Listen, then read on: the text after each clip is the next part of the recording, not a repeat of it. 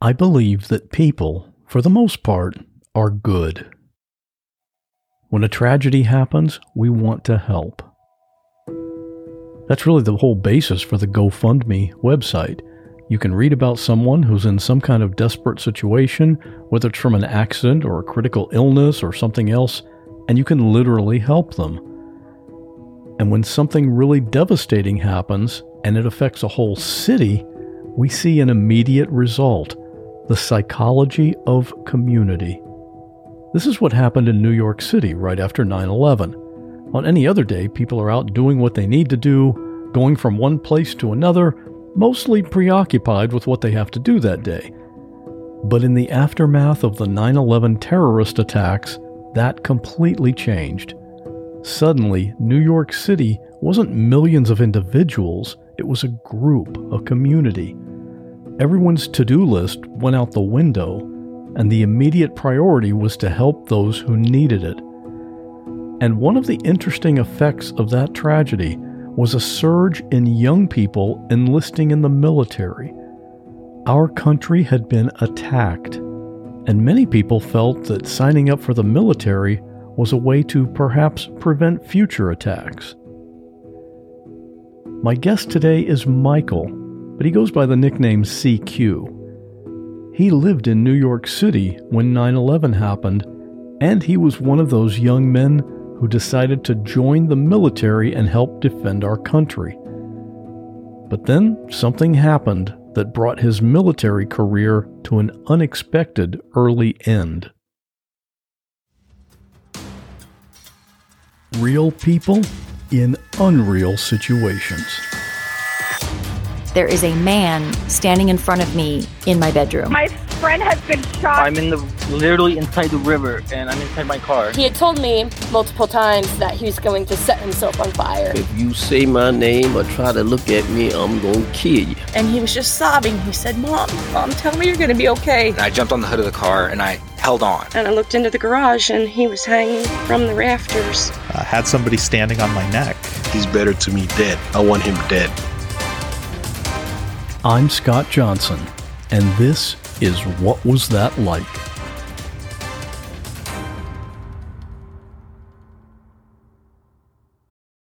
Imagine unlocking a version of yourself that's unstoppable, where mental barriers no longer hold you back. Listen to Mentally Stronger with me, Amy Morin, therapist and international best-selling author, here to guide you on a journey to reaching your greatest potential.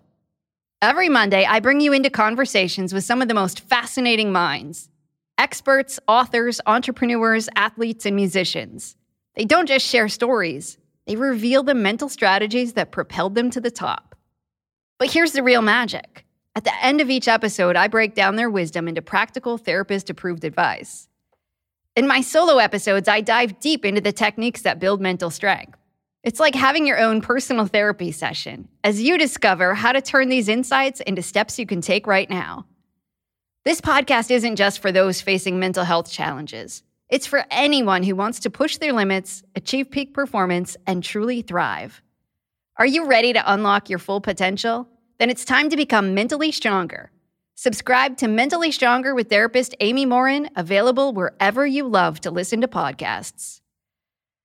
Let's face it, money is the one subject we all need to deal with, but no one actually wants to talk about. The good news is there's a podcast helping you learn everything about money no one taught you. Meet Everyone's Talkin' Money, hosted by me, Shauna Game. Everyone's Talkin' Money focuses on relevant, inclusive, and forward-thinking conversations around money and just helps you get in a better relationship with your money no matter what your goals are. Do yourself a favor and subscribe to Everyone's Talkin' Money podcast on Apple Podcasts, Spotify, or wherever you listen to podcasts. I'll confess, sometimes I let my podcast playlist get out of hand and I get way behind. But there's one show that I subscribe to and any new episode goes right to the top of the queue. That's the Jordan Harbinger Show. That's because I never have to figure out, okay, is this one going to be interesting or do I wait for the next one like I do for some shows? Because Jordan's conversations are always a must listen for me. He talks to fascinating people from any category you can think of. Authors, scientists, athletes, you name it. He's talked to undercover cops who posed as mafia and the actual career mafia hitmen. And the stories he gets out of these people, just incredible. In one episode, he talked to Paul Holes. You might know that name if you're into true crime. He's the former investigator who uses really advanced methods to solve cold cases, including the Golden State Killer. And another one I really enjoyed was with Sam Harris, an author and neuroscientist who promotes skepticism, and he doesn't mind taking on some seriously controversial topics like politics or religion. That one's going to make you think. Whenever a new episode of The Jordan Harbinger Show pops up, I already know it's going to be an episode that I'll enjoy listening to, and I'll bet you will too. For some episode recommendations, check out jordanharbinger.com/start or search for The Jordan Harbinger Show. That's HARB as in boy, IN as in Nancy, GER on Apple Podcasts, Spotify, or wherever you listen to podcasts. This might seem like a random question. Who's your favorite stand-up comic? You know, I thought about this a lot, and the honest answer is it changes. It changes very frequently for me. I love comedy. So I can tell you, like today, some of my favorites are Tom Segura and Chad Daniels. But traditionally, I like people who put up a mirror and reflect society back. I mean, there's nothing wrong with comedians that are like, oh man, I hate my job, or I hate this or that. But I love guys that can challenge the perception of the audience and go like, you know, oh, you think you're this, and puts that mirror up and go like, well, this is what I think. So guys like, you know, Daniel Tosh or you know, Jerry Seinfeld was very, you know, like poking, you know, the reality, you know, why are waiting rooms this way, or why is, you know, plane food this way? So the standard fallback, well, airplane food, am I right? Yes. So yeah, those are my guys. But yeah, right, today I like Chad Daniels. I just saw him live a couple of weeks ago, and Tom Segura is really, really funny. And that may seem like a silly question to the people that are listening right now, but we are going to circle back to it, and it will make sense. Yeah. So let's talk about what happened to you. But before that day, I had to ask you this. You went into the military straight out of high school. Was that always your plan? Not at all. At the time I was going through high school, I was on the wrestling team. I was also on the football team. I was also into drama. I was in the musicals, you know, the musical plays and whatnot. So I didn't really know what I wanted to do. I was looking at colleges because this was like my junior year. I was looking at colleges, and then I was a senior in high school when 9/11 happened. And I should specify that I was a senior in high school in New York City when 9/11 happened. And so that really kind of altered the trajectory of my life, obviously. And pretty soon after graduating, I decided to, well, really throughout my senior year, I kept bouncing back between, you know, what I was going to do and how the world was different. And the military had never even crossed my mind, to be honest, prior to 9/11. And, you know, being a kid from inner city New York City, I didn't know anybody that served. I didn't have family members that served or anything like that.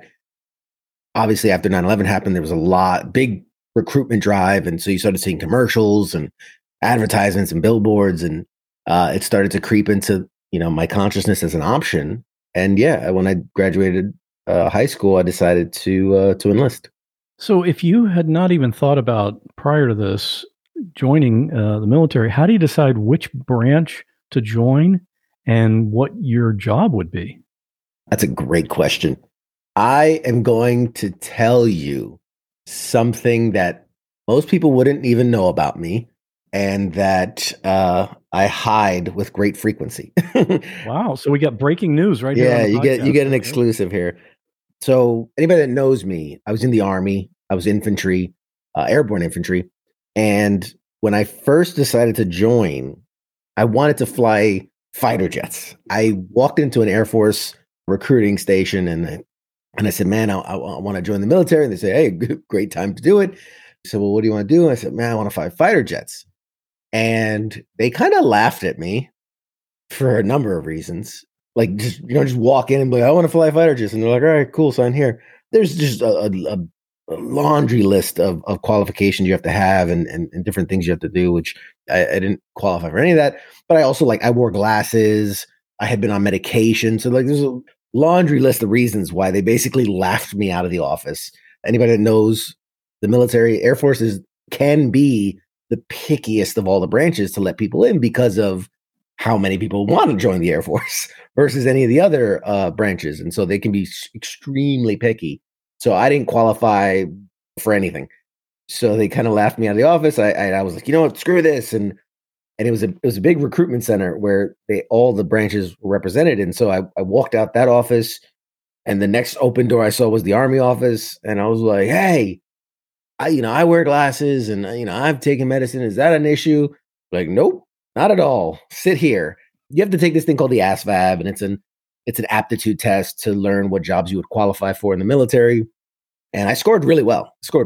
Maybe like 98th percentile. So like out of the 240 jobs in the military, I qualified for like 230 of them. So the Air Force didn't know what they were missing. Well, there's a lot more to it than just the smarts. I didn't look the part either for those that know. But yeah, so I qualified for all the jobs, and I just, as I was sitting there reading through it, I don't know, man, nothing spoke to me. It was just like boring and not interesting, boring. And then I came upon infantry, and the idea that, and of course they really sell it, right? It's like, you're a frontline fighter, you're the tip of the spear, you're this and that, and you're making the difference. You're not there's infantry, and then there's everybody that supports the infantry. Like that's how it breaks down. It sounded awesome. And then I added airborne in so I could jump out of planes for a living. And then that's how I ended up in the airborne infantry. And you had just barely signed up when you went right into combat. Yeah, I joined in January of 2003. Because what happened was I enlisted right after I graduated, but there were so many people enlisting at that time that I was actually on, like, they called it the delay entry program. So you signed up, you did everything, and then you just had to wait. And so I waited like 8 months before I was finally shipped out. So, graduating in June of 2002 wasn't until January of the next year that I finally entered basic training and went to Fort Benning, Georgia, did my basic training there, did my advanced infantry there, did my airborne school there. Right out of the gate, they go, hey, you're getting sent to Italy, to the 173rd Airborne Brigade in Italy. And I was like, oh, man, that's great. And it's just a dream assignment. And, for years, it was like best place in the world you can get stationed because, it's Italy and it's gorgeous women and food and all these great things. Well, post 9/11, it was one of the most deployed units in that section of the world. And so as soon as I graduated, got to the base, I in-processed for like a week. And next thing you know, they're like, hey, get on this plane. We're going to Iraq. And I was just like, oh, okay, cool. I'm 19. I turned 19 in basic. And now I'm on a plane to war. And we jumped into Iraq. We're there for about 15 months before I finished that tour. So going into that, it seems like everything happened so fast. I mean, being from New York City, you think, New Yorkers are scrappy, they're tough, they fight. But I mean, you said you were in drama club. Were you? Did you feel ready to go to combat? No, for a number of reasons. You're right. It happened really fast, and there was a lot of. It was hard in the beginning because while I went to basic and I graduated all that stuff. Basic is exactly what it says. You learn basic things. You learn how to march. You learn how to take orders. You learn how to shoot. You don't really learn the ins and outs of your job, so to speak. Especially with infantry. Infantry training is just, run, shoot, jump. It's very getting your body ready, but the actual tactics of your unit depend on your unit. So the guys that I deployed with had been spending the last 6 months preparing for that deployment. Had been working on battle drills and assignments and all these things. And I just get there and they're like, yeah, get in this truck. And it's, it's like getting signed to a football team and they're like, don't worry about the playbook. You'll figure it out while you're out there. It's like, you're just running around my head. First time I was ever in a Humvee, they told me to drive, which in real world, coming from New York City, I didn't have a driver's license. And I'd never been in a Humvee before. So I'm in a combat scenario we do a lot of night operations. So it was a night operation, my first mission, night operation. And they're like, listen, we need a driver. Since you're the least experienced, combat, I have no experience as far as being they can't trust me. So they're just like, here, you drive. It's the least responsible thing you can do. They didn't trust me to be a part of the team because I hadn't trained with them. So they had no idea my capabilities. And so, they just gave me the driving duty. I mean, I'd driven before, but like my first experience in combat was driving in pitch black conditions because, we have night vision and thing. I had never used night vision before. When I was in basic training, we had one day of night vision training, or one night of night vision training. And that night, one of my, I don't know what to call battle buddies, had gotten bit by a snake, and they had me take him to the medics or whatever. So I'd missed that day of that one 4-hour block of instruction for night vision training. And so my first mission, I'm using night vision goggles, driving a vehicle that I didn't know how to operate in a combat zone, in a very active combat zone. So it was, I kind of got thrown into the deep end of the pool and just had to survive. That is some pressure. And knowing that your buddies, their lives could depend on you. Absolutely. So you were in Iraq for 15 months, and then there was a year of training, and then you went to Afghanistan. Mm-hmm. Okay. Mm-hmm.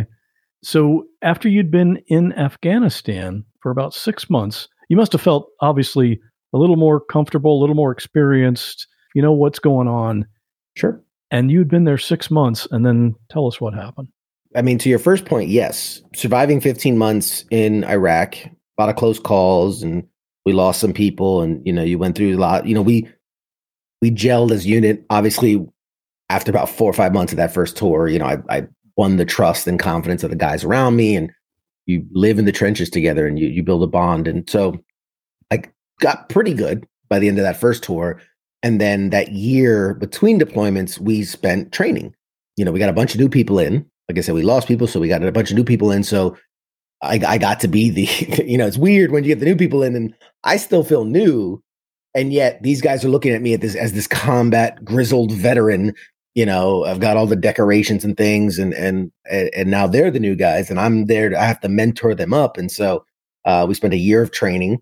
And so by the time we got to Afghanistan, I definitely felt much more prepared to do my job and to lead. I was just on the cusp of getting promoted to sergeant and having my own team. And so, it was a much different experience the second time around. But a lot of people don't realize too that although they're both classified as the global war on terror, fighting in Iraq and fighting in Afghanistan, widely different fights and situations and setups and combat tactics and everything. You might as well have been fighting in the desert in one and Antarctica in the other. It was just so completely different. But like you said, we knew we were going to be there a year. I made it about 6 months into my deployment, and during one of our missions, we were doing air assault missions, coming in on helicopters, looking for high-value targets that had been operating in our area. We broke a cardinal rule, which is you don't want to operate the same way multiple times. We did the same style of mission for 5 days, and on that 5th day, they set up an ambush for us. We were looking for specifically someone. He was, our intelligence gathering was saying that he might have been at that time, the right-hand man of Osama bin Laden. He'd been operating in our area. We were just on the boundary of Afghanistan and Pakistan, and we knew they'd been coming back and forth. That area is very mountainous, so the vehicles it's hard to maneuver and get to places quickly. So we've been coming in on Blackhawks. I won't say how we were gathering the intelligence, but we were finding out where he was, and every time we'd get there, we just missed him. And so on the last day, they're like, you know what? Instead of, waiting for the word and then gearing up and running to the planes, what we'll do is we're going to be geared up. We're going to be ready. We're just going to sit on the birds and wait. So that way, the second we get that go, we're up in the air. Cuts down on 10, 15 minutes of prep time. Okay, so he sat there. It was 30 something hours. We're just sitting there waiting. Finally get the go ahead. We're up in the air. We're going. I actually joked with one of my teammates, and I said, watch today be the day I get shot. Now, as prophetic as that sounds, I said that before a lot of missions, first of all. And second of all, I was due to go on R&R. So when you spend a year in combat, every member of that team will get 2 weeks dispersed. We all don't go on vacation at the same time, but my 2-week leave was coming up. So I was joking like, watch today I get shot. This is one of my last few missions and whatever. We're flying to the point. We all have headsets on. We fly with the doors open. And I'm looking out, and the helicopter pilot comes over and he says, we're 30 seconds out. So I lean out and I look ahead because we're flying directly at it. So I can usually see a city, a town, a camp, whatever it is we're coming on. I can start communicating with my team, how we're going to execute. One of the things we have to determine is if it's like a town, we can land on the outskirts, land, exfil, and attack, whatever. But sometimes, it's cave systems or it's a fort on the top of a hill. So we can't land. We have to figure out, do we jump out? Do we have to hook up the ropes and rappel down? So that's what I'm looking to assess. And when I looked out, I just saw a lot of hills, a lot of mountainous range, but I didn't see anything. So, I'm like, all right, maybe it's tucked away behind a hill. I can't see it. It gives me the call. Hey, we're 10 seconds out. Look out again.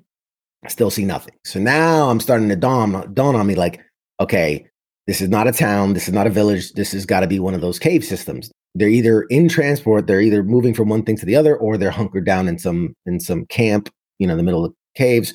So I tell my team, I'm like, hey, we're not landing because helicopter, if it lands on a slanted, it'll roll. A lot of people don't realize that. Giving them signals, we're going to hover. They're asking me if we're going to hook up the ropes or not. I said, I don't know.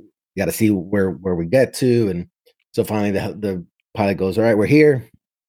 I see nothing, but I see we're hovering, like we're coming in. There's room for us to drop in. I said, don't bother hooking up the ropes. We'll just jump. We're airborne. We're used to taking bigger hits. In training, we do 12 to 15 foot jumps. This was about 8 to 10. So I was like, we're fine.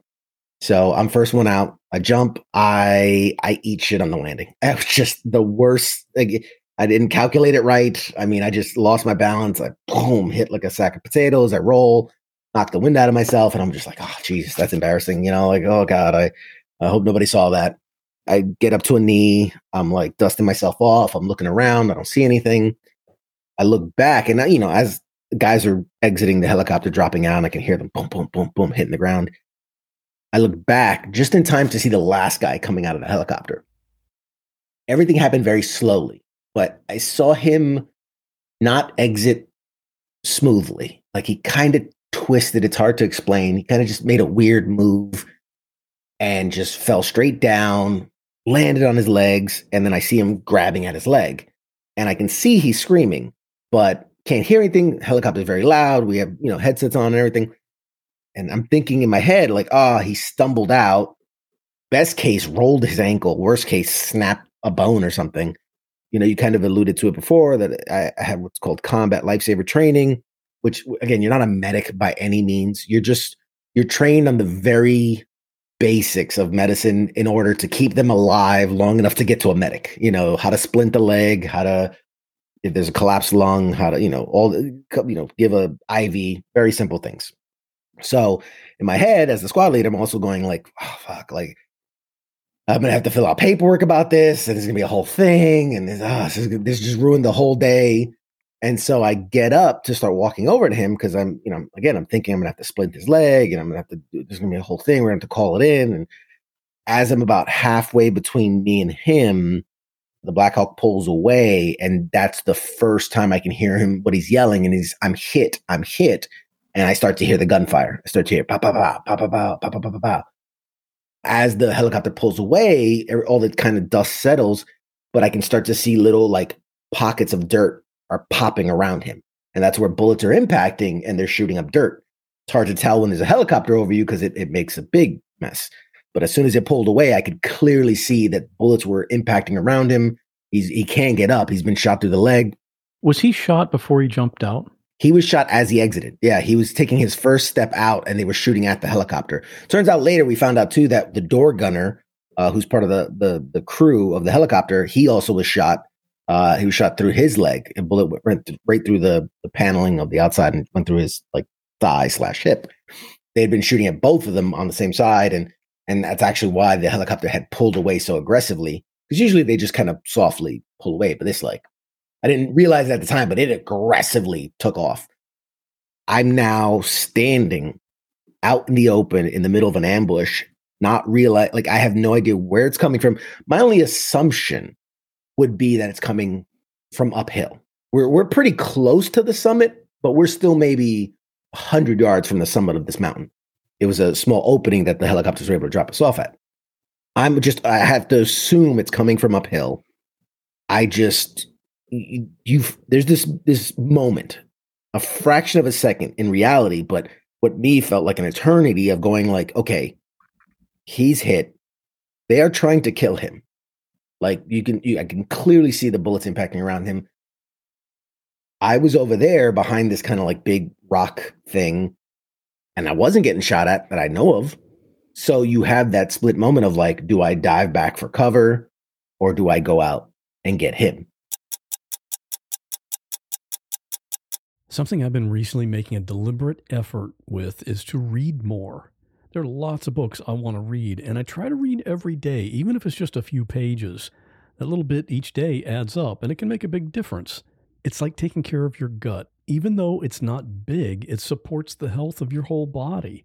Seed's DS-01 Daily Synbiotic benefits not just your gut and your heart, which aren't outwardly visible, but your skin too, which you can see.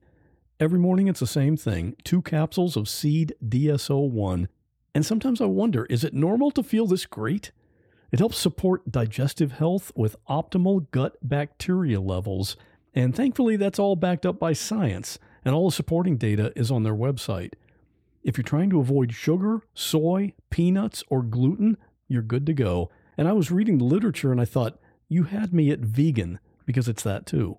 And if you have kids, DS-01 is the first multi-strain symbiotic shown to be tolerable and health-promoting in a cohort of children aged 3 to 17. And you can use this promo code to give it a try. Trust your gut with Seed's DS-01 Daily Synbiotic. Go to seed.com/what and use code 25what to get 25% off your first month. That's 25% off your first month of Seed's DS-01 Daily Synbiotic at seed.com/what, code 25what. I don't know how many other people do this, but I like to plan my weekly meals. Maybe I'm just weird, but I like quick and easy. That's just one of the benefits you can get with Cook Unity. Go to cookunity.com/what or enter code WHAT before checkout to get 50% off your first week. One of the dishes I recently had was the Green Goddess Falafel Bowl. Oh, I loved it. The falafel was seasoned perfectly, and I love how crispy it is on the outside, but really moist on the inside. It's a signature dish of Einat Admoni. She's known around the world as a chef. You've probably seen her on TV, and her dishes are made right here in Florida, so I'm supporting local business, and I love that. And the convenience of Cook Unity is crazy. I mean, I've got podcast episodes to produce. I don't have time for cooking. These meals are delivered fully cooked. So when it's time to eat, I pick a meal based on my mood for that day. I heat it for a few minutes and enjoy. The menus are updated every week, so there's always something new to try. You can choose from over 350 meals based on your dietary needs or taste preferences, or go wild and have Cook Unity pick for you, because every meal is just amazing.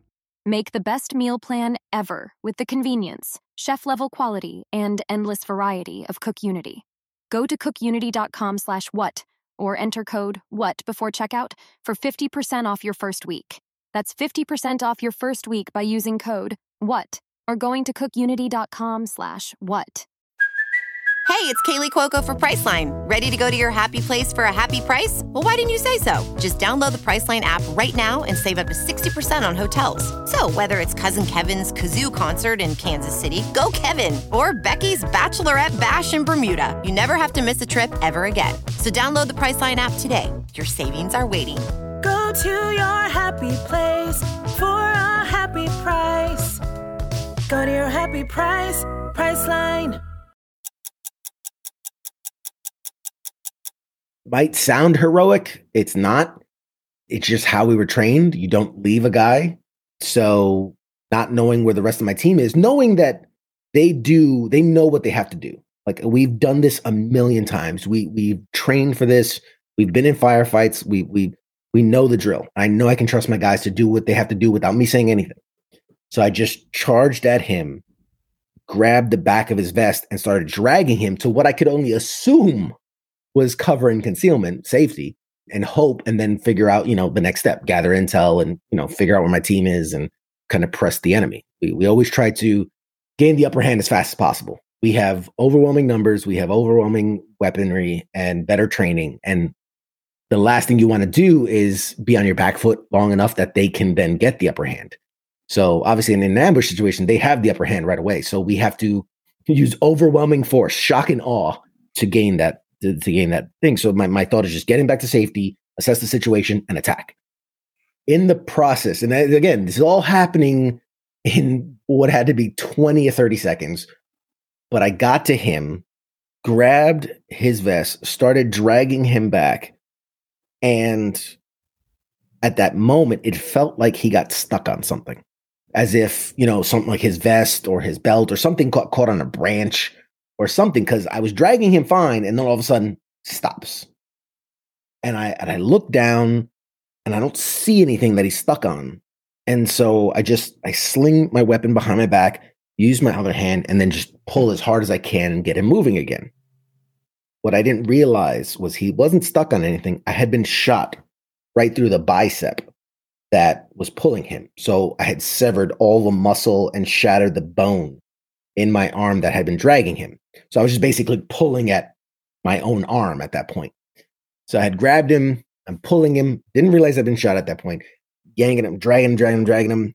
And almost there, it happened again. Like it just felt like it was like dragging the Titanic behind me. And I couldn't understand it because we train, like we do stuff like this. We drag guys, throw them on our shoulders, we carry them. And I'm like, my brain can't process. Why is he all of a sudden so heavy? And I'm like, did he grab onto a Rob boulder or something? He's like, he doesn't want me to drag him. And like, no, he's still grabbing his arm and he's yelling. And so I pull with all my might. And what had happened was at that point, I'd been shot through my right, the opposite arm, my right shoulder. It actually went like, kind of, not my armpit, but kind of upper above my armpit, went through my shoulder, up, and it was actually headed towards my neck, hit my clavicle, and redirected and came out my back. So I had so in one arm, I was basically separated at the bicep, and in my other arm, they had just blown my own shoulder through my back. So there was just nothing basically connecting my arm. There was no shoulder joint. There was just nothing. Didn't feel a thing. Adrenaline's going, we're doing a thing. So I got him back. I dropped him and I just said, stay down. And I went to peek. And in my head, it was, all right, lift your weapon up, look through my scopes, try to assess the situation, start giving out orders, and let's do this. But as I went to lift my gun up, just my arm just kind of dangled at my sides. And I'm like, well, that's weird. And my brain's just screaming, pick up your damn gun. And my arm is just kind of slapping at it and just kind of flopping around. Again, it feels like this is 2 minutes of me going like, hey, what is going on? This is so weird. I can't be in combat shock. I mean, I'm used to this. I've done this a million times. It's not my first rodeo. But obviously this might've been 3 seconds. The next thing I know, it felt like I got hit by a bus because I was just blown off my feet, landed flat on my back. What had happened was I had been shot twice in the chest.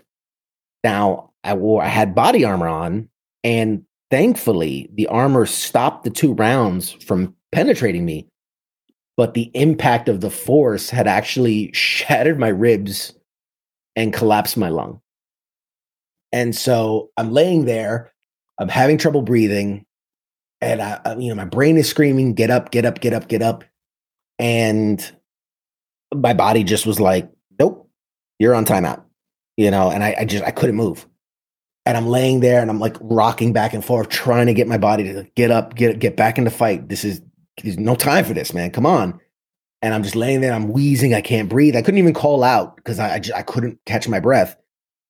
All I remember is one of my other teammates came over. Funny enough, every 4-man team has one combat lifesaver, one CLS guy. I was the guy for my team. There were 2 teams on that hill that day. So the other combat lifesaver actually ran over to me got on top of me, and he's looking down at me. Mexican kid, loved him to death. Super brown dude, and very thick accent. And he's like, hey, you okay? You okay? And I was like, hey, can't catch my breath.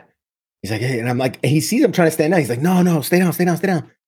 And, the whole while, gunfire, explosion. I mean, they're throwing grenades and RPGs and all types of stuff. I can hear my guys, yelling at orders at each other, and they're firing and whatnot. We were very lucky that we had Apaches, the gunships on standby. And so they're hovering over and they're firing down and doing all this stuff. He's like, hey man, you're hit. And I was like, okay, where am I hit? And he's like, I don't know, man. There's a lot of blood.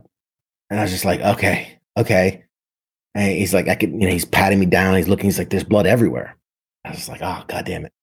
And I was like, all right. My training starts kicking in. I go, okay, look for the exit holes, because entry holes, very small, exit holes, very large, typically where you bleed out from, especially in combat where they're firing 7.62 round. And these are not 9mm little bullets. They're armor piercing 7.62, very high caliber, very destructive. They're meant to stop vehicles, so they go through bodies and leave a mess. And so I'm like, you check for exit holes, and he's patting me down. He's like, I see a lot of blood, but I don't see any exit holes. And at this point, I was starting to feel like my energy draining. It's like a battery just slowly dying. And I'm like, oh man, I think I'm going into shock. I think I'm bleeding out. Like I said, I've been in combat a million times. We've been in firefights the last hours, and you just go. But this was weird. I just felt like I literally felt like I was draining. I'm like, hey man, I think I'm bleeding out. And he's like, I don't see anything. Like, he saw blood, but he's like, I don't see a big pump of blood. And at that point, I'm laying on my back. The only way I can describe it is if you laid on a rock, like a big rock. I felt like there was a big rock under my back and my right shoulder. I said, hey man, check my back. Something's weird. And so he slid his hand into my vest and immediately yanked it out. And as we were both looking at it, it looked like he dipped his hand in paint. Like, it was just bright red. And he's like, there's a hole in there. And I was like, all right, how big is it? And he just kind of balled up his fist and showed it to me. And I was like, all right, we got it. Like, that's priority number one. We got to fix that. And so he, in the middle of this battlefield, he's taking off my vest, and because we had things, these little, they call Curlex. It was like a bandage roll, and you typically unroll it and use it. I said, man, just open it. Don't even unroll it. Just shove the whole thing in there. Just shove it in. And so he pops it. He shoves it in there. That was the first time I really felt pain. That was excruciating. He shoved it in there, and he wrapped the bandage around it, and he started putting tourniquets on my arms. I remember he was a private at the time, but he starts yelling over at our platoon sergeant, much higher ranking official. And he's like, you got to get those fucking birds back here now. And the platoon sergeant's like, look, there's no way. It's too hot. They're not going to come back in. They're not going to fly into gunfire. They're just not going to do it. Risk everybody else. And the number one rule they teach you in CLS, in combat lifesaver training, is you always reassure the patient. Always, hey, you're going to be fine. You're going to be okay. You're going to be fine. So this private yells over the platoon sergeant, goes, if we don't get those fucking birds here now, he's going to die. He's fucking dying right now. And I was just like, oh, man, come on. What you mean to say is he's going to be okay. He's fine. We just need a little help. But to his credit, he's yelling at his platoon sergeant, and he's like, you get those fucking birds in here now. And so they called it in. And what they did was they landed they hovered way down the mountain, way down, to the point where, when I saw them, they looked like an ant. This big Black Hawk looked like an ant down at the bottom of the hill. So another guy from the team comes running over, and we have this thing called a Skidco. It's basically that canvas that you use for a stretcher. But we thought, you don't need the poles. You just need this canvas. So we just had this rolled up canvas that we carried with us. And he starts unrolling it. He's like, all right, we're gonna roll you onto this thing, and we're gonna drag you down to the helicopters, get you out of here. And in my head, I'm like, no, I'll be dead before you drag me what felt like 3 football fields down this rocky, dirty mountain. I'll be dead before we get there. So I tell him, like, pick me up. We're going to run. I had this whole time I've been like, move your feet. Because my concern was that I'd been shot in the spine and that I was like paralyzed. So the whole time they're working on me and doing all this stuff, I'm just like, move your feet. And I had just started, my feet had started to move. And I'm like, all right, cool. I'm not paralyzed. So that's good. They're like, no, man, we can't. Like, still gunfire and explosions. At one point, a grenade landed like right behind the little divot we were in. And like both guys threw their bodies over me. Which I asked them later. I was like, why would you do that? And they're like, well, you were already so fucked up that like, we didn't want anything else to happen. You're like, yeah, but you risked your body to cover my already wounded body. And they're like, yeah, it's in the moment. It's just natural reaction. We didn't want you to take any more damage. It seems like that to you, but to anyone hearing this story, the whole story is filled with hero characters. No. This is typical for us. Like, don't get me wrong. If it was a cook out there doing this stuff, all right, heroic, because that is above and beyond the Call of Duty. But like, this is what we train to do. I hate the whole hero thing, because it's like, if a football player makes an amazing play, you're not going to be like, well, he's the hero. Like, that, it's his job. He's paid to do that thing. And so for us, we were more concerned about keeping each other alive than any heroics or oh, I'm going to get a medal for this. Like, I couldn't give a shit less about medals and all these awards and whatnot. So I'm super appreciative these guys did their job and it kept me alive, and they picked me up after much insisting. I said, you will fucking pick me up, because you're not going to let me die here. And so they picked me up and basically put, one arm over each guy, and we just hauled ass down the mountain. And my team was doing the things they needed to do to give us cover. They stayed and fought, and they got me out of there. And once I got on the bird, the other guy, the guy that got shot in the leg, he was there. I'd lost track of him once I had my own problems to deal with, but they had gotten him there, and they flew us out of there. The rest of my team and my crew, they stayed and fought, won that battle, and they flew us out of there immediately. So within 15, 20 minutes, I'm already back, flying back to the base. They have like an emergency, like as soon as you hit the flight line of our base, they have like a little mud hut. It's basically like an emergency trauma center. And so they basically put me right into surgery. Right as soon as I touched down, they grabbed me and knocked me out, put me into surgery. And I'll never forget, I didn't lose consciousness the whole time. Through this whole process, I never lost consciousness. Luckily, we had a really good combat medic who was on the flight with us. Like, he stayed on the helicopter. I couldn't even tell you why. We very rarely had like a lower level medic usually with our teams, but like for whatever reason, like we had like the head guy, like the captain. I don't know why he was with us on that mission. Thank God he was, because the whole time we're flying back, like he's starting work on me. He's putting in IVs. He's giving me fluid. Like he's doing that whole, 5, 10, 15 minute ride back. Like he's already working on me to keep me alive. So that way, as soon as we hit the ground, they rolled me right into surgery. And I didn't lose consciousness right up until they put me on the surgery table and they knocked me out. And I'll never forget, because there was a buddy of mine, was one of the medics there, and they put me down, and I kind of looked at him, and I caught eyes with him, and I was like I could tell he's looking at me like, oh God. And I asked him, I was like, hey man, how bad is it? And he just kind of just shook his head and was kind of like, and then they knocked me out. So like, that's the last memory is of him kind of looking at the floor, shaking his head. And I'm like, oh, well, fuck, I guess that's it for me. And then I woke up 3 days later, a whole other part of Afghanistan. I was in Bagram, main base in Afghanistan. They kind of walked me through what happened and the extent of my injuries. I spent a day or two there. From there, they flew me to Germany.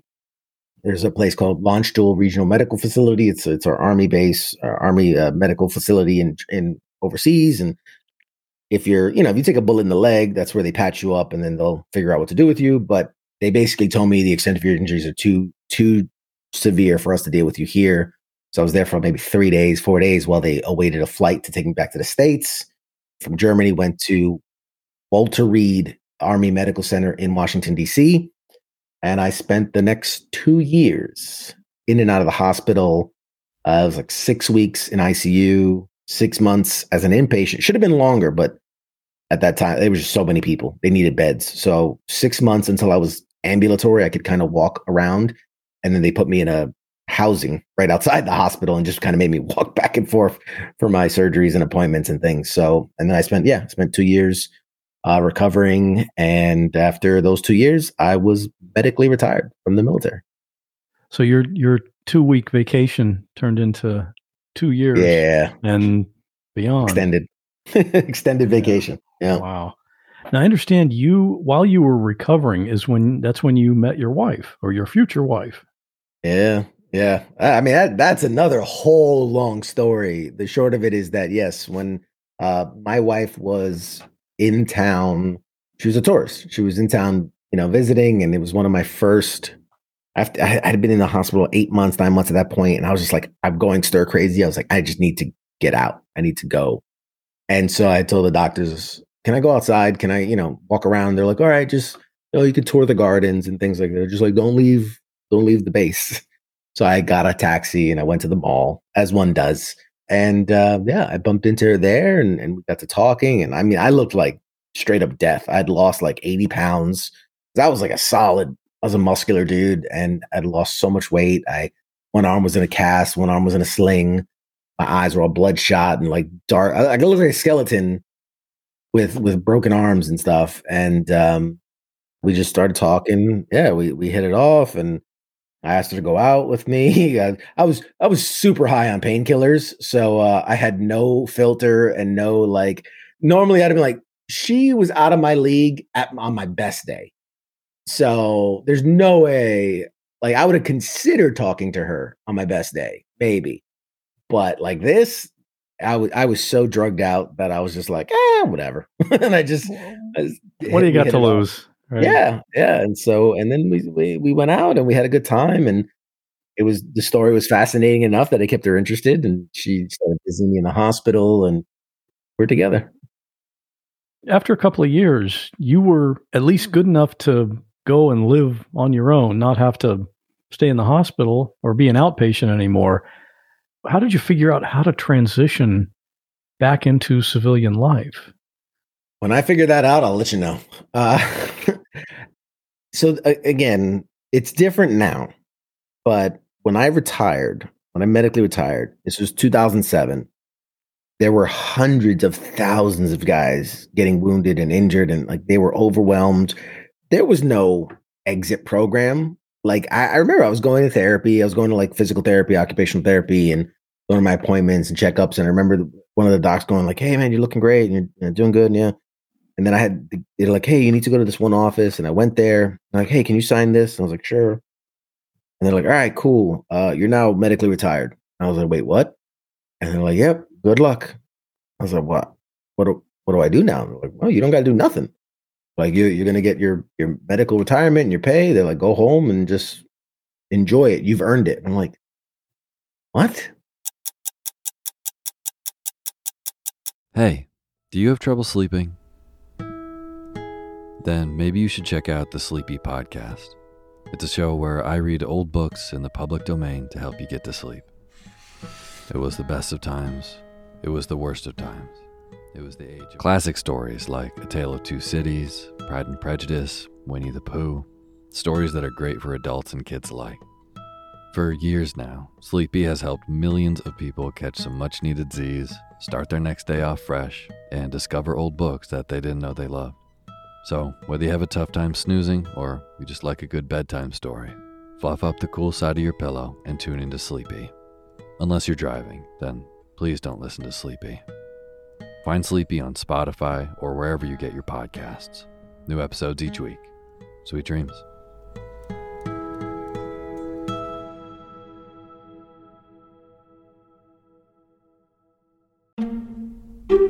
Hey, my name's Otis Gray, host of the Daily Book Club, a daily podcast where I read wonderful old books one chapter at a time. Simple as that. Whether you want to get engaged and lost in a fascinating story that has stood the test of time, or just relax to a good book, listen to the Daily Book Club to get wrapped up or unwind during your day. We'll read classic stories like Pride and Prejudice, The Enchanted April, The Wind in the Willows, beautiful stories all told from start to finish. And you can even do a real book club. Tune into the Daily Book Club Discord and discuss the readings with other book club listeners. However you want to listen, it's your choice. Subscribe to the Daily Book Club on Spotify, Apple Podcasts, and everywhere else. New episodes every single day. So sit back, relax, and get lost in the Daily Book Club.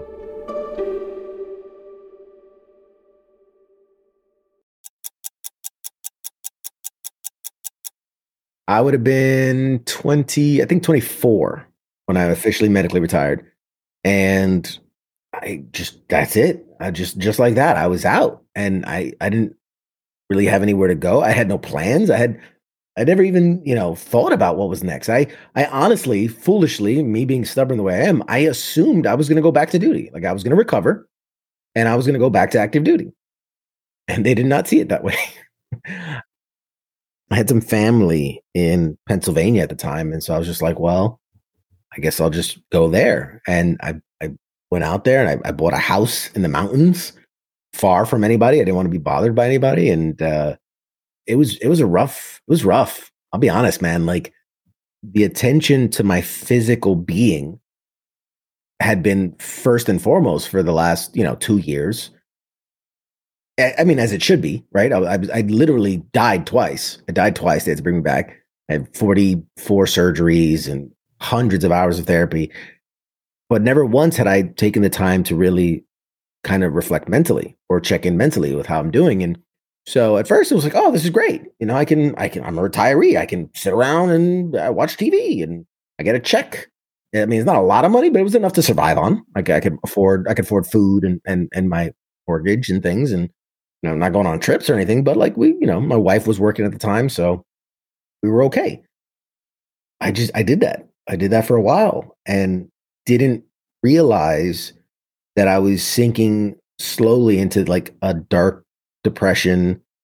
Like the PTSD part of it really didn't become like, it's not something that like, oh, there it is. And it's there from the get-go. Because it was like, oh, everything's fine, and doing okay. And, like we're worried on your physical health. And then you're worried on like, okay, can we financially support each other? And I'm like, oh, okay, we're good. And 6 months go by, a year goes by, and my wife's working. I'm just kind of chilling and doing my thing. And like I got into like little projects around the house. Like I'd paint this or I'd build that or cut the grass or dig a hole, whatever it is. And I just kept myself busy. But all the while I was kind of shrinking further and further inside of myself. And I didn't know it. I didn't know what it was. I didn't know why I was this way. And my wife were arguing and fighting, nothing violent person, but PTSD is a big spectrum. And so obviously the headlines really capture like the blackout drunk and the violent and the drug using, parts of it. But on the other side of the spectrum is a very isolating, depressing, social anxiety and hypervigilance and not sleeping and all these things. And so that's kind of where I was. I wasn't sleeping. I'd be patrolling my house at 3 a.m. There'd be a week or two that I didn't even step foot outside my house. I was just, sounds like the pandemic, but like this is years ago. And I was spiraling. It was getting worse and worse. It seems like, I don't know if when they said, okay, you're done here, you're on your own now. Was there any recognition of PTSD that it might be like, hey, watch out for this, if you start to think these things, or depression, or I would imagine survivor's guilt is part of that. Sure. But they didn't warn you about any of that possibly happening? At that time, no. It's a lot better now. I've talked to people who have transitioned in the last couple of years and there are programs, they realize where they kind of screwed up. And so there's like, you have to take classes now, like on like financial classes and like classes on like, here's how to claim your benefits. Like I didn't know any of these things. I didn't know how to get my benefits. I didn't know how to do any of that stuff. They just like, here's the door. It was really hard for many years. And I was just very fortunate that I met the right person at the right time. And like my wife was always super supportive, but she didn't know what to do. She's no like clinician. She doesn't know what I need. She was just there to be supportive, but she had no idea how to help me. The only way I can describe it is I met this guy and he recognized really quickly what I was going through. He was a veteran. He had been through something very similar. And he's like, hey man, like you're dealing with PTSD. You got PTSD. You need help. And I was like, no. Like I know guys with PTSD. I know those blackout drunks put their fist through the wall. They get arrested every weekend. Like that's not me. It's like, no. And so he starts to go like, well, do you sleep well? Like, no, but I'm a night owl. And he's like, oh, well, you have a lot of anxiety. I'm like, well, the world sucks. So yeah, sure. And then he's like, well, are you eating okay? I'm like, no, but I'm not that hungry. And like, he's giving me all these things and giving me all these excuses. He's like, dude, you just checked off every single box of PTSD, like all of them. And I was like, huh. He sat down with me and he talked. I remember we talked for hours, and he kind of made it his mission to like coach me up. And like, he's like, look, man, I've been through this. I know what I'm talking about. Like, let's research it. Let's do it. And he started, dragging me out of my house. Like, he would come pick me up to do stuff. He's like, hey man, we're going to go fishing. And he would just drag me out because you got to get out of your funk. You got to get out of your bubble. So we just started doing stuff. And little by little, I learned, what he was talking about. And I listened, and I would see him talking to people about his experiences, and he'd been through some crazy stuff. And in my head, I was just like, how do you do that? How do you just talk about what's inside? Like, we're trained. You don't show weakness. You don't show you're hurting. You suck it up. You drive on. You take a knee, drink water, and you fight on. And here he was being very vulnerable and opening up about these really hard experiences. And I baffled me how he could do that. And the comment he told me is, he goes, he's like, when you carry that stuff, it's like little baggage. It's like you're carrying bags. And when you open up and you talk to somebody about it, you're basically asking them to help you carry this baggage, and the weight gets lighter. And I was like, man, that's some psychobabble nonsense, and this and that. And I was like, one day, I talked to my wife a little bit about some stuff I had saw and some stuff that I had did, and she was very receptive of it and listened. And I remember I felt a tiny bit better, like just a tiny bit lighter. And so little by little, I started opening up more and sharing more, and started feeling maybe not better, but just lighter, and feeling a lot of that weight come off me. And then I started seeing a VA shrink, and I started taking medicine, and I started opening up to the fact that maybe I'm not doing okay, and that maybe I'm not the best person to help me through this situation. And so went to a lot of smarter people and started listening, and started actively trying to get better. And luckily over, years, it's not an overnight thing, but different, participate in different programs and different therapies and try different things. There's no one pill, there's no one therapist that's going to fix everything that's damaged. And so I got tired after a couple of years of letting the life pass me by. And so I just started saying, you know what, I'm going to say yes. I'm going to be open to things, and I'm going to try things. And yeah, it's scary, but I'm going to push myself, and I'm going to try to get outside of this bubble that I've created. And little by little, things got better, things got brighter. And I started doing more, and I started being more active, and I didn't work for many years. I remember I retired in 2006, and I didn't work like a job until 2013. So it's been almost 6-7 years. But in that time, I had to kind of find out who I was and rebuild myself physically, obviously, but really more emotionally and spiritually. Like, it took me a long time to realize that the uniform got ripped away from me, literally, figuratively and literally. It got ripped away from me. Guys have trouble when they transition out of the military, and that's on their terms, and they struggle. So for someone like me, who my identity was fully wrapped up in me being a soldier, like it was 98% of my identity. So to literally have that ripped off of my body, and not given a choice, and not given a way to separate, never having closure. I never saw my guys again after that day. Since that day, I've seen only maybe 4 or 5 of them here and there as we've crossed paths in life. And then, Facebook and things like that. But it was very hard, and it took me a long time to come to grips with it. Luckily, like I said, I had the right people and the right organizations and the right treatments and everything. And finally, about 2013, I realized maybe I have more to give. Maybe I have more left inside of me, and I wanted to work, and I wanted to contribute. Because like I said, we were making by. I mean, again, it's not rich by any means, but we were making by. But I figured if I work, I still get to collect my retirement, because I've earned it. But if I work, like, we could live a better life. And so I got back into the workforce, and then I started getting more involved in things, and things have been getting better and better since. And you've done a lot of stuff. I mean, you got into skydiving, scuba diving, and kind of circling back to the question I asked you almost an hour ago now, comedy. Mm-hmm. How did you end up getting into stand-up comedy? You hit it on the head. Like I got into a lot of stuff, and it was all part of challenging myself. And I had this idea one day that like there was a turning point where my life post-injury was better than it had ever been pre-injury. It was a very long road to get to that point. But once I realized that, I realized, oh my God, like the sky's the limit. And so, I got certified scuba diving, advanced open water, deep sea diver, scuba diving and skydiving. And I've driven race cars and gun shooting and doing like all this crazy stuff. I've driven a NASCAR, around the track, and like I've done all this stuff. And I was on the stage at the NFL draft. I got to announce one of the draft picks, and like I opened myself up to all these opportunities. And as much as the cool, fun stuff, I've also done a lot of volunteering. I've worked with Habitat for Humanity and Warrior Project and USO and Armed Services Arts Partnership and all these volunteer opportunities, and just wanted to make something of myself and to do more and to keep challenging myself. And so many years into the process, this would have been about 2015, doing well. And I'm a volunteer, I mentor, I do all these different things. One of the things I do is I run the support group for disabled vets.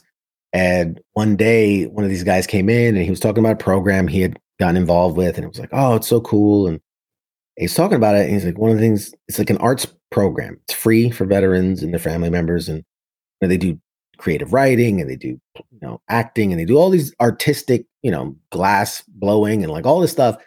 But one of the things he said they do caught my attention, and it was they had a stand-up comedy boot camp. And the idea was that a 6-week class that they would teach you stand-up comedy, the fundamentals of stand-up comedy. I thought, man, I loved comedy growing up, and I really felt like I'd always been the class clown. I was in dramatics, obviously, like I told you. And thinking back, after my injury, I lost that part of myself. I wasn't making people laugh. I wasn't laughing. I become somber and serious and depressed and all these different things. And I said, man, I would really love to recapture that comedy part of myself, the humorous part of myself. And then the other side of it was the idea of standing on stage and everybody looking at you is like a person with anxiety is like, that's their nightmare. But that went into me wanting to challenge myself. And I said, okay, if I can do this, I can do anything. I signed up for the class, did the 6 weeks. And really for me, it was just to check this off the bucket list. This was to say, I once performed stand-up comedy. I did it the same way all the other things I've done. Fly fishing and I flew an airplane and like all these different things that I've done is like, okay, just to check it off. I've done it. I've experienced it. But in the course of doing that 6 weeks, man, I fell in love with it. I really did. The organization's fantastic. Highly recommend if anybody's interested. Armed Services Arts Partnership, ASAP, great organization. But I love the people. I loved being around vets and just making each other laugh and just cracking each other up and in that spirit, that pat, like it just all kind of reawakened in me, something that had went to sleep when I got injured. And I performed on stage at the Washington, D.C. Improv, legendary stage in DC. I mean, the clip's out there. You can find it on YouTube. Just look my name up. It's there. But I think I did a good job. I killed it. And I fell in love with it. I fell in love with it. And I wanted to do it every chance I got. The trouble with performing comedy is that, if you're not in a major city, very hard to have opportunities. So like I'm about an hour outside of DC. And anyone will tell you that if you're pursuing comedy, like you have to be out there like every night, 2 or 3 a night. I mean, you're not going to hit up one at 2:00 in the afternoon. Like they're all 10 o'clock, 11 o'clock, 12 o'clock at night. So I did it, man. I did it for a while and got pretty good at it. Entered the World Series of Comedy, placed in the top 40. Actually, I stopped at the top 40 because my son was born the week. So there's the next performance, which would then get you into like the top 10. I actually pulled myself out because my son was due to be born that week. And I chose, I'd rather be there for my son's birth than, had I done the thing, if I do good, I place in the top 10. The next stage is Vegas and the whole thing. But I made my choice and I'm still happy with it. No regrets. So yes, I've done amazing. I got to perform in New York City on Gotham Comedy Club. I've performed with Nikki Glaser, Roy Woods Jr., Janine Garofalo, Seth Herzog, a bunch of others. I got to perform at a private event for former President Jimmy Carter. He had a private event. He asked me to perform. And so I've gotten to do really cool things with comedy. But yeah, it started getting hard to keep up with because I do have a day job and I had a new baby and my wife. And like, I didn't like working all day and then having to be gone all night. I never seemed like, you know what, I'm going to commit to this all the way and like be a traveling comedian and all these things. Like I loved it. I absolutely loved it. But I also had to recognize this was not something that was going to pay my bills. This was not something that like, I'm not going to end up on, Jimmy Fallon or anything like that. So I had to figure out, pick my spots and, only do certain things and, certain appearances for certain friends or, charity events I would do. But I wasn't going to be the guy that's traveling or out there every night. And I had to figure out another way to channel that energy and channel that creativity and channel that passion and things. And that led me to other things. And that's the next thing I want to ask you about. You have a weekly live show online, and that's on WTFnationradio.com. And it's a show called Pop Culture Warrior. Tell us about that. Pop Culture Warrior was born because I was doing the comedy thing and was having a fair amount of success with it. And right at the time where I was kind of starting to get burned out and like, I can't really do it. WTF Nation Radio is a veteran-owned, veteran-operated kind of internet radio station. And I guess they heard about me or they saw one of my clips or something. And they reached out to me and they're like, hey, man, we'd love to have you be a guest for an interview just like this on one of the shows. I'd never been on a guest on a show or a podcast or anything like that at that point. So I was like, you know what? Something that I've not done. Let's cross it off the bucket list. And so I came on as a guest and it was great. I had a lot of fun. We're laughing and we're joking and all this fun stuff. And thank you so much. Thank you so much.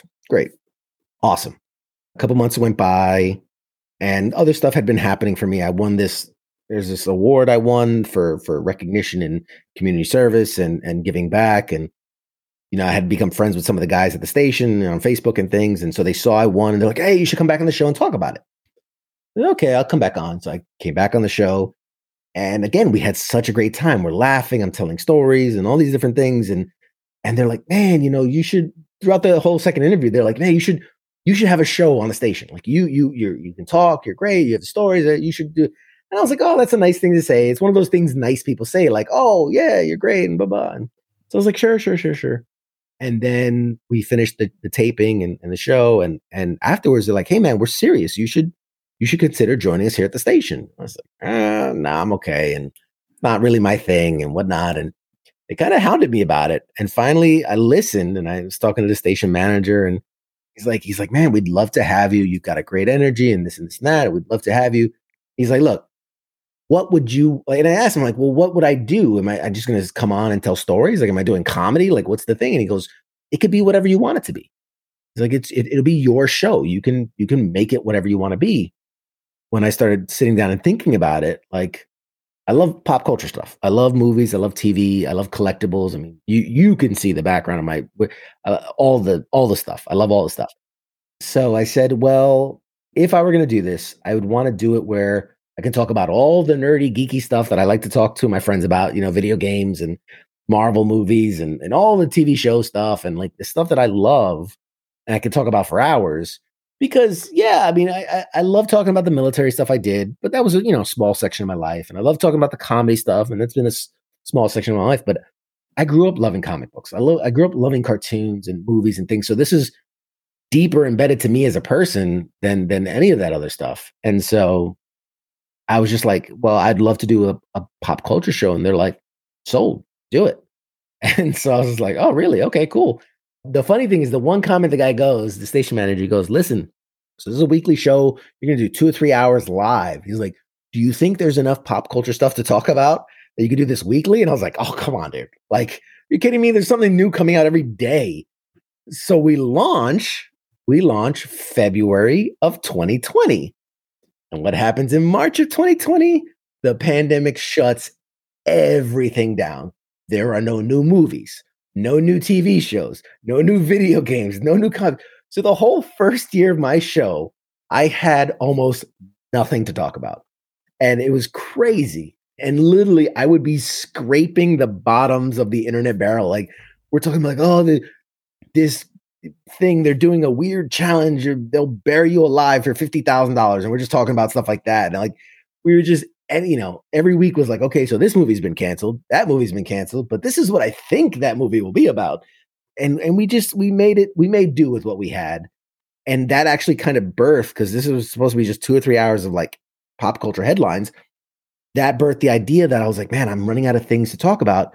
Hey, but I know a couple friends of mine that are comedians. I'll have them come on and we'll talk about comedy. That'll fill some time, sure. That'll fill some time. And then that was well received. And then it was like, okay, well, I have friends of mine that they write plays. They do script writing and things like that. So we talked about that. And little by little, it was like, oh, through a friend of a friend, I know this director. And I had him come on. And so little by little, it was still, you know, an hour of pop culture headlines. But then it was like, oh, I can talk about the industry. I can talk about entertainment in general. I had stuntmen on. I had writers, producers, directors, actors. I mean, you name it, I've had on the show. I mean, everything up to the craft services department. You know what I mean? Like I've had it all. I had a video game company. It was really well received. And everybody always said like, oh my God, this is the best interview I've ever been a part of. I ended up interviewing Louis Anderson, a guy who's been in show business for 35 plus years. And he's like, this is the best interview I've ever been on. I've done this a lot. He says, this is the best interview I've ever had. That says something. Yeah. And I think a lot of it had to do with, I've done a lot of talking.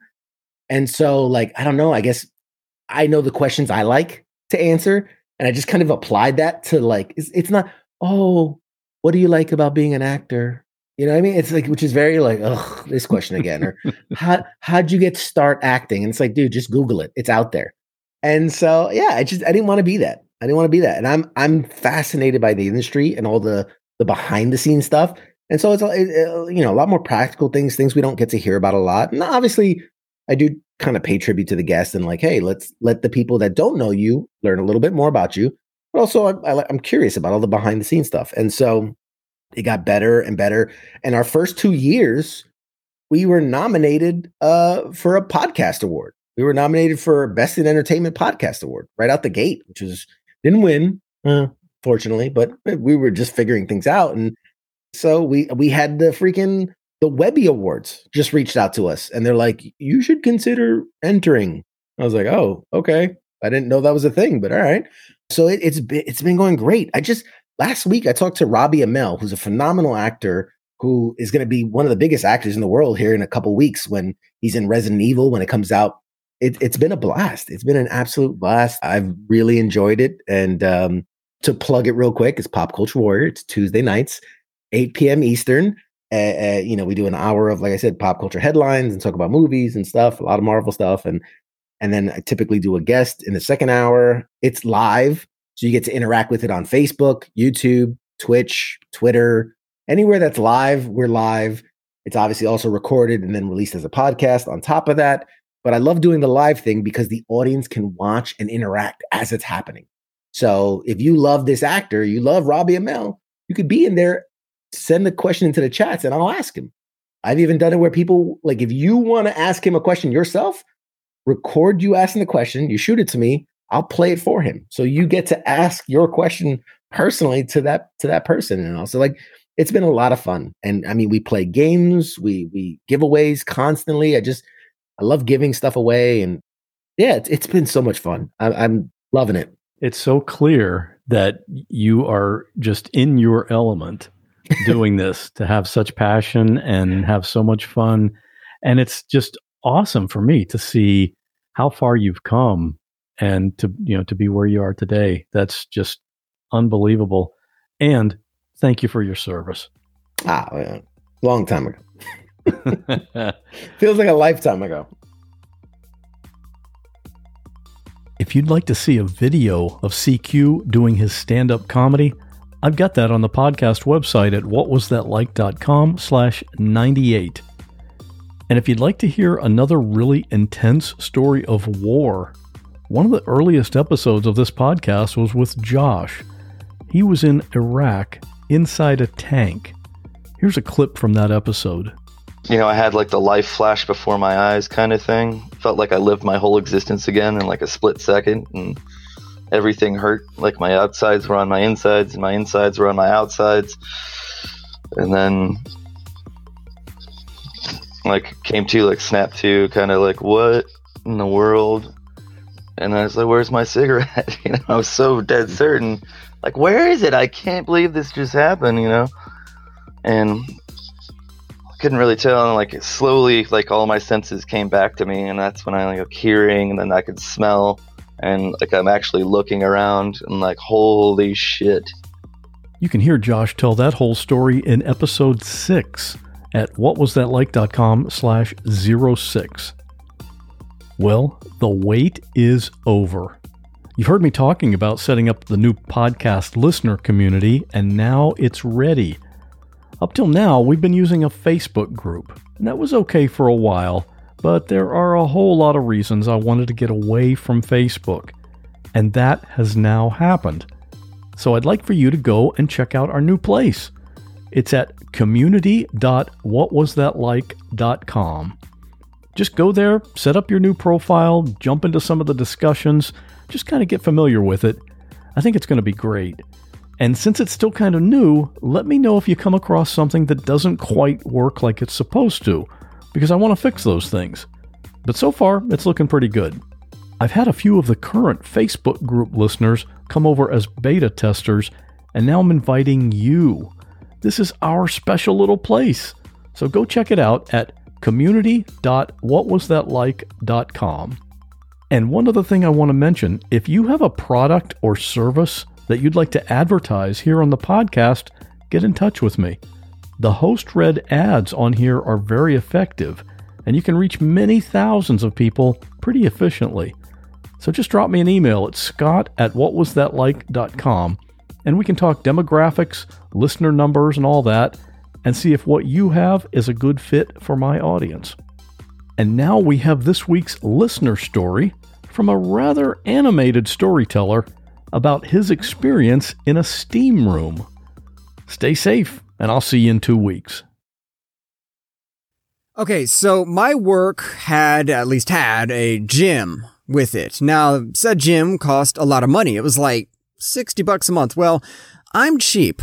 I don't pay for stuff like that. I'm just, that ain't for me, bro. Well, one week, they were like, hey, we need some more members, so we're going to make it free for anyone who works at this company to go to the gym. And I'm like, okay, bet. Because, I like working out, try to stay in shape and stuff, right? So this gym is nice. Like, dude, they've got like a pool. They've got a whole just decked out weight room, dumbbells going up to like weight I can't even imagine picking up. I mean, they had like a punching bag area. They had a track. It was dope. So, I go get my workout in. I'm getting my pumping, working up a sweat. You know what I'm saying? I'm getting sore, man. I am beat. And I know that this gym has a steam room. And I'm like, oh boy, this is going to be nice. I'm going to go chill in the steam room. You know what I'm saying? I'm going to kind of just cool down, which I find is hilariously ironic because it's a steam room, but you know what I mean. I'm wanting to go to this steam room, right? And so, I go into the locker room. I stay in my shorts because I'm not a weirdo. And I'm like, all right, cool. We're going to hit this steam room. So I hit up in the steam room. You know what I'm saying? It's nice and steamy. I'm by myself, which is even better because that means I don't have to make awkward conversation with people. And I'm just chilling like a villain. I'm full sprawled out, man. I'm like Gucci. Well, lo and behold, a guy decides to join. I'm like, all right, that's fine, whatever. And this dude comes in with nothing but like essentially a loincloth of a towel around him. Like, this is a big old swole dude. Like, dude's got muscles on muscles, just into it. Like, loincloth and everything looking like Tarzan up in this business. And I'm like, okay, that okay then. Hey, sup, dude? I did a little head nod, whatever. And he sits on the other side. And I mean, I don't know what day this guy was having, but this guy was just like, he was fuming. He's throwing random swear words. And I'm like, okay, a little crazy. That's fine. You stay on your end. I stay on my end. We're going to be good. Well, homeboy, out of whatever crevasse or pocket that he had, pulls out a shake weight. And I'm like, bro, what? Okay, then. And he just goes to town. I mean, he's getting all the poses, you know what I'm saying? He hitting it from the back, he from the front, this guy is getting after pop, pop, pop, pop. I mean, if he wasn't in a steam room, this dude would be working up all sweat. So he getting it for like a solid, it felt like eternity up in there. And I'm sitting in the corner like, this is kind of weird. Cause he's like grunting like, and I'm like, this is weird. This is getting like really weird, Scoob. And eventually he slams the shake weight down, drops a major F-bomb, grabs said shake weight, grabs his towel, and walks out stark naked. And I'm like, bro, what just happened? Like, was that a mating ritual? Like, is this guy wanting me to go home with him? Like, is he the alpha now? I don't know how to feel about this. So next day rolls around and I'm like, all right, man, that was a statistical anomaly. Worst case scenario, I'm going to hit this, I'm going to hit these weights. I'm going to go and I'm going to hit the steam room. I might have some weird old guy with the saggy everything hanging out and it's going to be a good time. It'll be fine. It's going to be fine. That ain't going to happen again. That just statistical anomaly. So I'm in the locker room getting ready, again, shorts because I'm not a weirdo. And I open up the door to the steam room. And it was like putting cheese on a mousetrap. The shake weight was sitting there by itself, catching all that steam. And I said, nope, I 180 so quick because I'm like, nah, fam, it's a trap right there. That ain't happening. And, never went in that steam room again.